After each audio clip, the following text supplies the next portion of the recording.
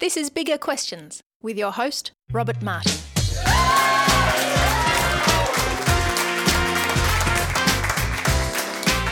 Welcome to Bigger Questions, recorded live in the city of Melbourne.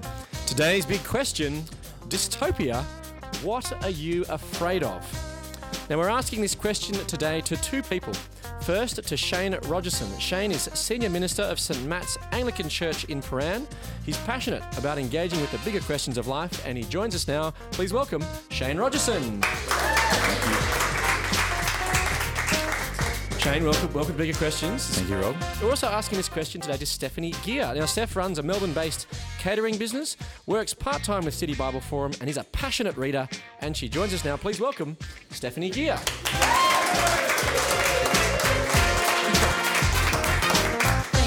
Now, Steph, regular listeners of Bigger Questions will be familiar with you, even though this is actually your first appearance as a guest, because it's actually your voice that begins each episode of the show. So go on, can you give us maybe a demo, Steph, just to tell us, see the face behind or hear the voice behind the voice, maybe. Okay, I'll do my best. Give us a go. How does This is Bigger Questions with your host, Robert Martin. That's pretty good. Yeah. Very good. And then everyone usually cheers and there's uproarious applause, etc. Fabulous. Actually, what do you think, Shane? Was that all right? Very good. Very good. Good. So to kick off Bigger Questions, we like to ask a couple of smaller questions. We do try to have a bit of fun on the show. Though given the nature of our topic today, fun may be a little bit hard to find. But we do acknowledge that today's conversation may raise some disturbing ideas. Now, today we are asking Shane Rogerson and Steph Gear about dystopia, particularly that found on our popular TV screens.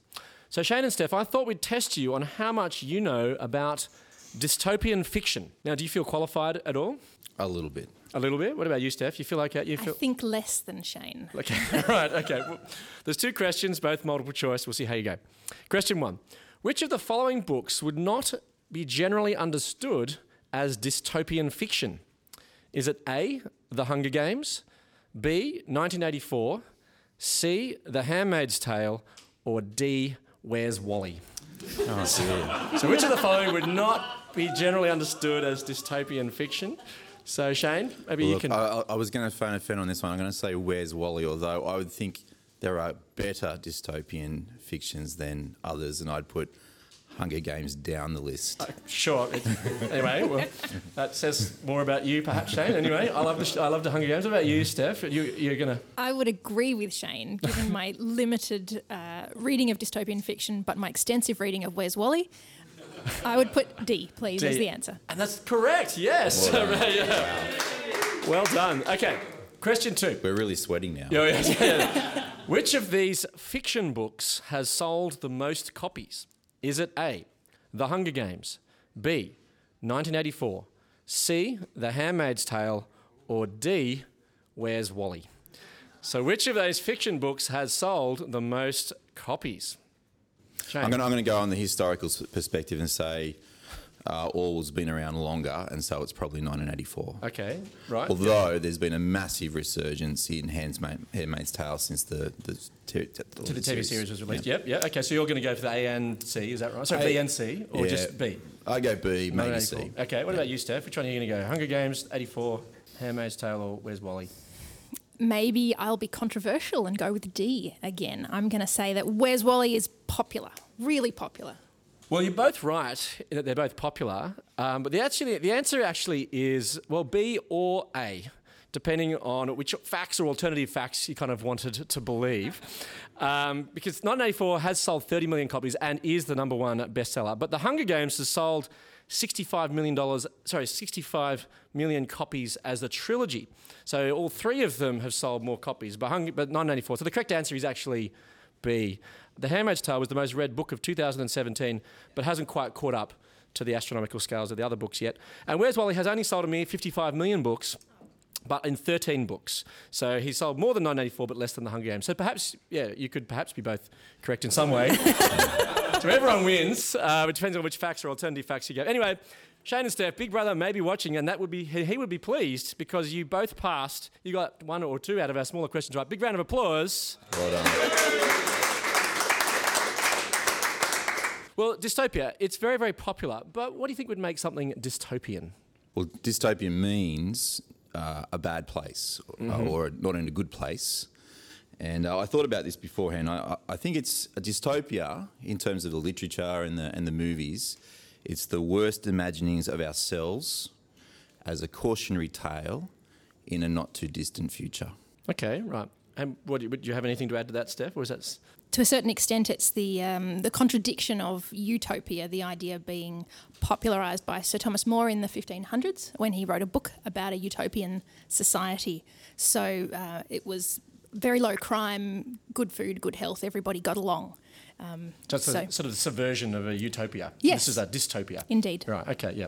Well, at the start of 2017, the book 1984 experienced a resurgence of sales, with sales jumping 9,500%, and the book jumped to number 1 on the Amazon bestseller list. Now, the book was published 70 years ago, so why do you think it's made such a comeback? Steph? I read an article about this just recently. Apparently, the sales of the book went through the roof, requiring another print run after the White House press secretary Kellyanne Conway used the phrase alternative facts in a speech that she gave on television. So what do you think that means? What's the connection there with 1984? I guess the people who perhaps had read the book as a high school text or were familiar with it from their younger days noticed a similarity or resonated with that phrase that she used, and they were suspicious of it. I think partly the unprecedented power of the United States of America, the potential for it to become a totalitarian state, its ministry of love exhibited in the prison camps of Abu Ghraib, alternative truths and propaganda. It's raised a lot of concerns and really prodded the fears of people who worry about absolute power corrupting absolutely. Yeah, yeah. What do you think that attracts people to dystopia? What particularly do you think attracts people to it? Well, I think we have fears.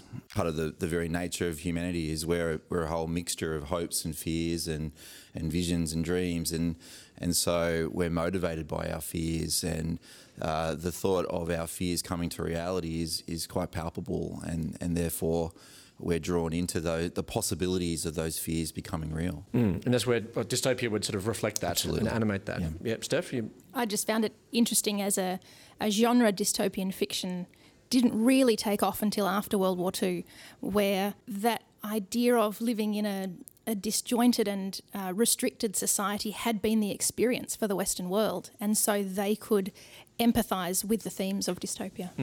People are recognising that life is chaotic and disjointed and unravelled, and dystopian fiction very much appeals to that sense of life unravelling and becoming something of what we experience. So life feels more like a dystopia than a utopia, perhaps. That's right. Right, yeah. So then do you guys like dystopian fiction? I love it. I sit down every Thursday night with my wife to watch a dystopian television series. Yep. I've read lots of dystopian stuff from Huxley to Orwell to others. So I love it. I find it fascinating because I like that idea of exploring not only the possibility of a great future, but also what would a terrible future look like. Yeah, yeah. How about you, Steph? Do you like dystopian fiction? I don't like dystopian fiction. No? I find it challenging to read. I haven't sought out dystopian fiction to read. Every dystopian book that I've read has been a recommendation or a prescribed text. Right, yeah.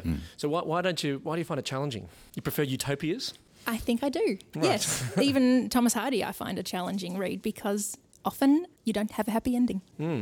Well, English literature academic Rob McAleer claimed that if the persuasive strategy that governs utopias is hope, for dystopias is fear. Is this true? The nature of a dystopia is when life unravels. Yeah. And whatever we idealise, it's the opposite of that. So it's our worst imagining. So, yeah, fear is massive. That as you enter into the world of these dystopias, you start to go, oh my goodness, imagine what would happen to my children, what would happen to me, what would happen to the people I care about if that happened. So what particular fears then do you think dystopia sort of taps into? I would say the fear of being unable to express yourself as an individual, the idea of loss of identity, perhaps, loss of hope. What do you think, Shane? Well, dystopias often have totalitarian states, and so freedom is a key theme in dystopian stories. So usually the hero or heroines in the story are those who are fighting for freedom of the individual against the state, against Big Brother, the I, whoever it may be. Yeah. But there's also other issues in terms of control, how information is used, whether you can actually access truth anymore. Yeah. A whole number of things. So, I mean, these are legitimate fears, though, I suppose, in some, and perhaps in some people's minds feel that those fears are being enacted today in our world. I mean, would that be reasonable, that these are actually legitimate fears?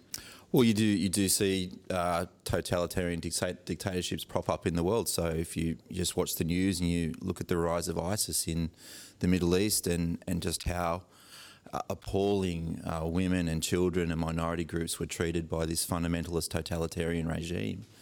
And it's horrifying to think that, that could happen in our day and age, yet it is as we speak. And so to think of that closer to home in the not too distant future, I think really taps into a fear. It's quite terrifying, yep, Steph. Even currently, the loss of privacy is a fear that a lot of us in the Western world would have. Information that we have presumably securely stored being accessed by those who don't have permission. Yes, yeah. So why do you think then fear is so powerful? Because the thing that is presented in your fear is a potential reality. So if I think about letting my daughter walk home from a late shift at McDonald's with the knowledge that people are out on the streets potentially going to harm her, it's a real potential fear. And so I think, do I get an Uber? Do I get a taxi for her? Do I stay up late and pick her up? Because it's a real fear because of its potent. Yeah. And the thing about these fears, they're real fears. They're not things like phobias that are not based in reality. But there's a semblance to it, the possibility of it actually happening. Now, religion can also be a force used to intimidate and to control, as seen in the recent award-winning dystopian TV series The Handmaid's Tale. Now, Steph, you read the book as a high school text and you've watched the TV series. So what did you make of it? Did you enjoy it? I mean, it's dystopian, so perhaps not, but what did you make of it? The television show itself is beautiful to watch. It's well made. I feel it tells the story of the book by Margaret Atwood well. But it's an adult-only kind of TV show, though, really, isn't it? Yes. But I still find it challenging. I was interested to watch it, given that I read the book in high school. I was interested to see how it was treated as a visual story rather than just literature. But I'm not sure that I would watch it again. Right. It was jarring. It was challenging. It was, perhaps. yes. Yeah. What particularly made it challenging for you? It made me very uncomfortable to think that this was even remotely possible. The behaviours of all of the people involved, the involvement of the commander's wife in enabling a system where women were oppressed, that there weren't more people who stood up and disagreed with it. But did it make you uncomfortable that it was sort of a religious group that were restricting women and basically enslaving them to be concubines for the furtherance of the kingdom, so to speak? Yes, it did. I found that given any Bible knowledge that I had, I found that my radar was always switched on. When I heard them referencing Old Testament verses, I would try and think about that in context of where it occurred in the Old Testament and whether their use of it was accurate. And so I was always thinking, is what they're saying true? Is what they're saying fair? Is what they're saying real? And usually it wasn't. So you felt it was a distortion or something of what you think the Bible actually says? Yes. Yes, okay. So it was deeply dehumanising of women. So one of the most disturbing things about The Handmaid's Tale is that women are treated as a subspecies and a commodity, which is so counter to a biblical worldview, which is a fundamentally egalitarian text that gives great dignity and worth to women.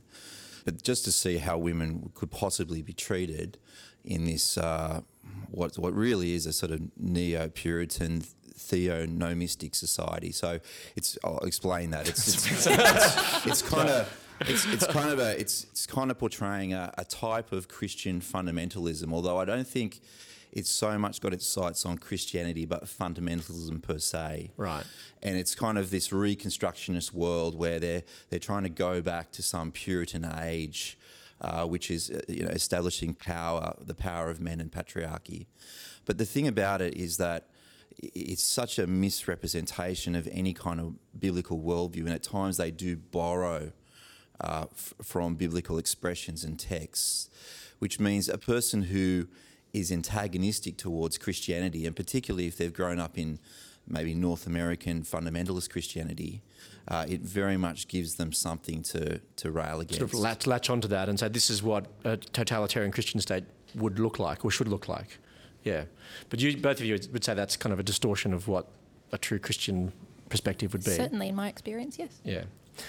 So in The Handmaid's Tale then, so what do you think people are afraid of? Is it patriarchy, or is it religion, or is it a combination of both? To understand Margaret Atwood in the original novel, when she wrote it, she wasn't even writing it as a feminist, but she was writing it as a person who was concerned about how patriarchy was abusive in its use of power. And so there's definitely the sights are set on patriarchy and the abuse of power. Although I think in the modern setting of 2018, when in North America with the rise of the right, with certain political trends there, particularly women's rights, reproductive rights and those kind of things, and repealing of laws that were in place, The Handmaid's Tale became a cautionary tale for feminists, to say all the great liberties that women have achieved and attained could possibly be overturned or set back in this kind of this neo-fundamentalist future. So what's your reading then, Steph? Patriarchy, religion, combination of both? I don't think it's either. Right. I think it's a story about fear and about the loss of identity, the loss of expression, the loss of certain freedoms. Right. So at the core of dystopia then is a fear of loss of identity, loss of control and of freedom. So then what does true freedom then look like? Well, if you go into the story of the dystopian tale, freedom is to throw off these shackles of oppression, to fight against it, to say no to these totalitarian powers and those who seek to control and dehumanise.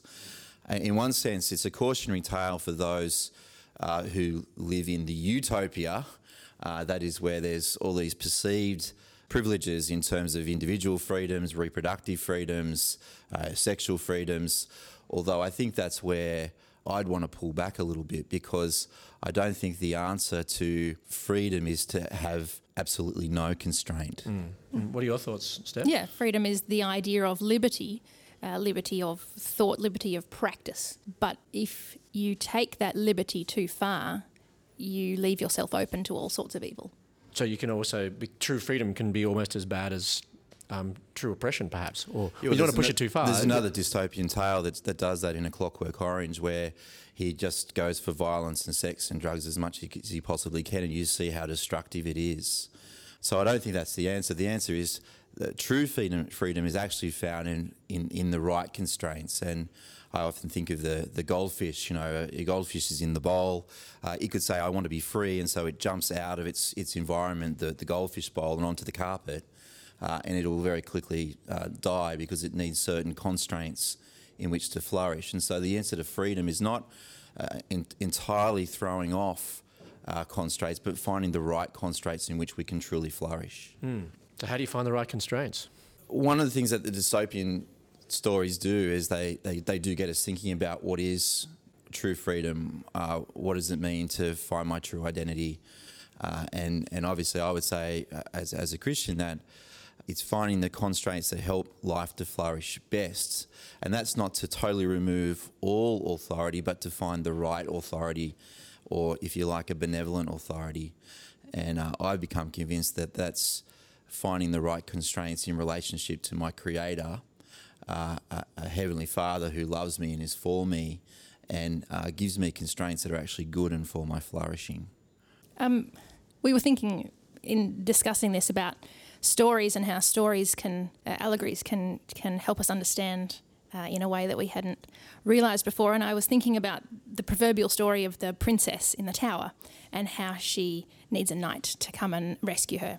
And recently we've seen stories like Shrek where, yes, she gets rescued, but then you've got the other idea where she is given the skills to rescue herself. She is taught that that's the right thing to do, which is all well and good. But in the biblical narrative, if we are the princess in the tower, we have no ability, no skills, no way of ever rescuing ourselves. And so we need to be rescued, and our Father sends his best knight to come and rescue us.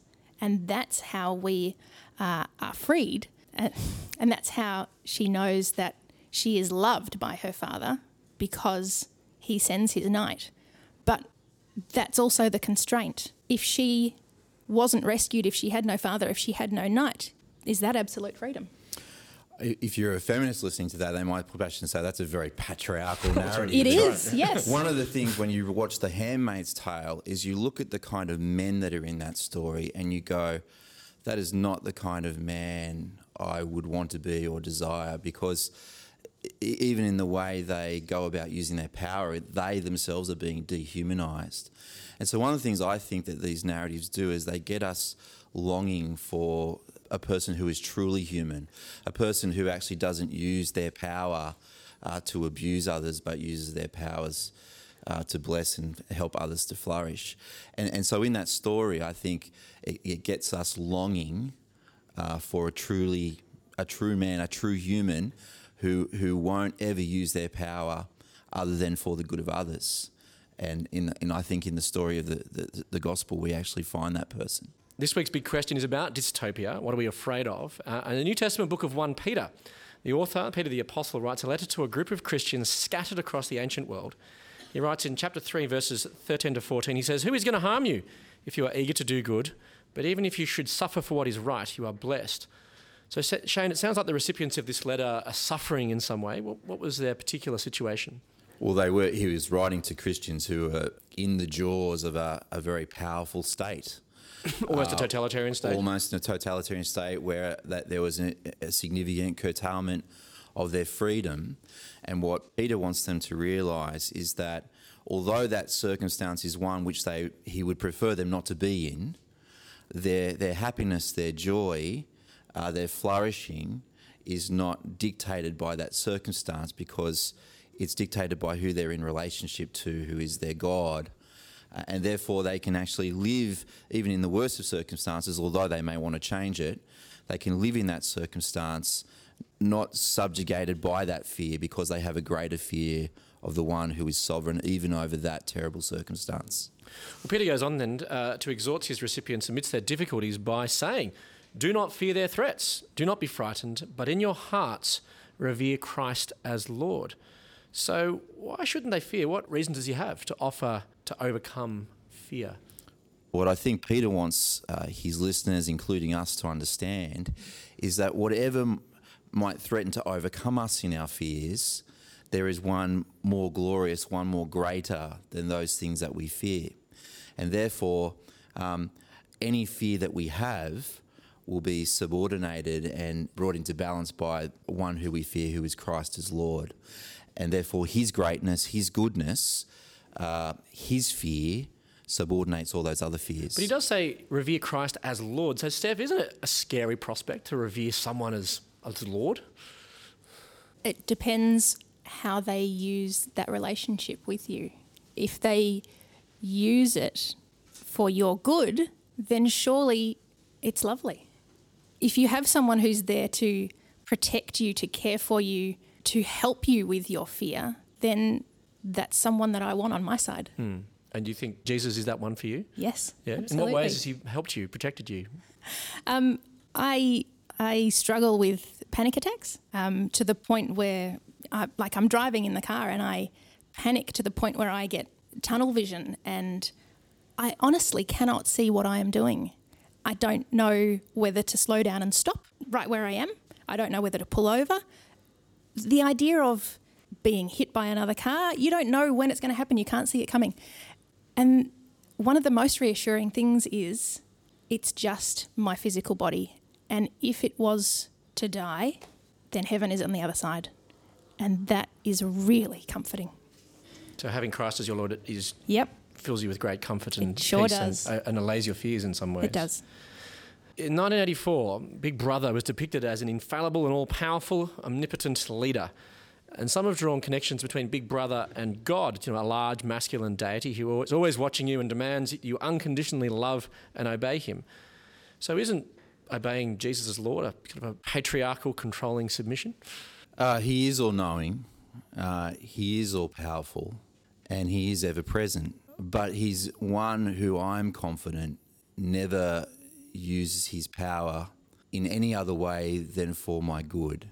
Which perhaps, Steph, is a bit different to the leaders of Gilead or Big Brother, perhaps, that it doesn't necessarily have your best interests at heart. Indeed, yeah. I got to the end of 1984 and I was so surprised by the ending that our hero, Winston Smith. Yes, that he only loved Big Brother because he had no other relationships. All other human contact was removed. He was an alcoholic.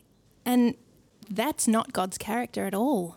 God desires us to have friendships, to have relationships, and that's a reflection of his love for us. Mm-hmm. That's what it means to have Christ as Lord. Yeah. Yeah. So Shane and Steph, as we've thought about dystopia today, what are you afraid of? Maybe we'll start with you, Steph. Public speaking? I could say, in relationship to dystopia, I do think we need to take these cautionary tales on board and say, I never want to be the type of man who would ever abuse the powers and responsibilities that have been given for me, but only ever use them for the genuine blessing and flourishing of others. Because to do anything other than that is to actually become part of that dystopia where life unravels. But I will fail in that at times, so I can know that I can look to the one who never lets us down, who never lets life unravel, because he always uses his power perfectly for my good, and I can entrust myself to him, and that subordinates all fears that I have. That's great news. Let me leave you with the Bible's answer to the big question, what are you afraid of? From 1 Peter chapter 3. Do not fear their threats, do not be frightened, but in your hearts revere Christ as Lord. I look forward to you joining us next time for bigger questions. Please thank our guests today, Shane Rogerson and Stephanie Gear.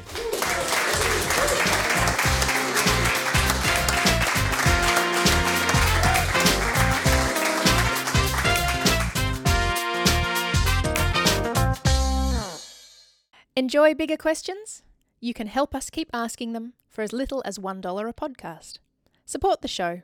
Go to patreon.com/biggerquestions.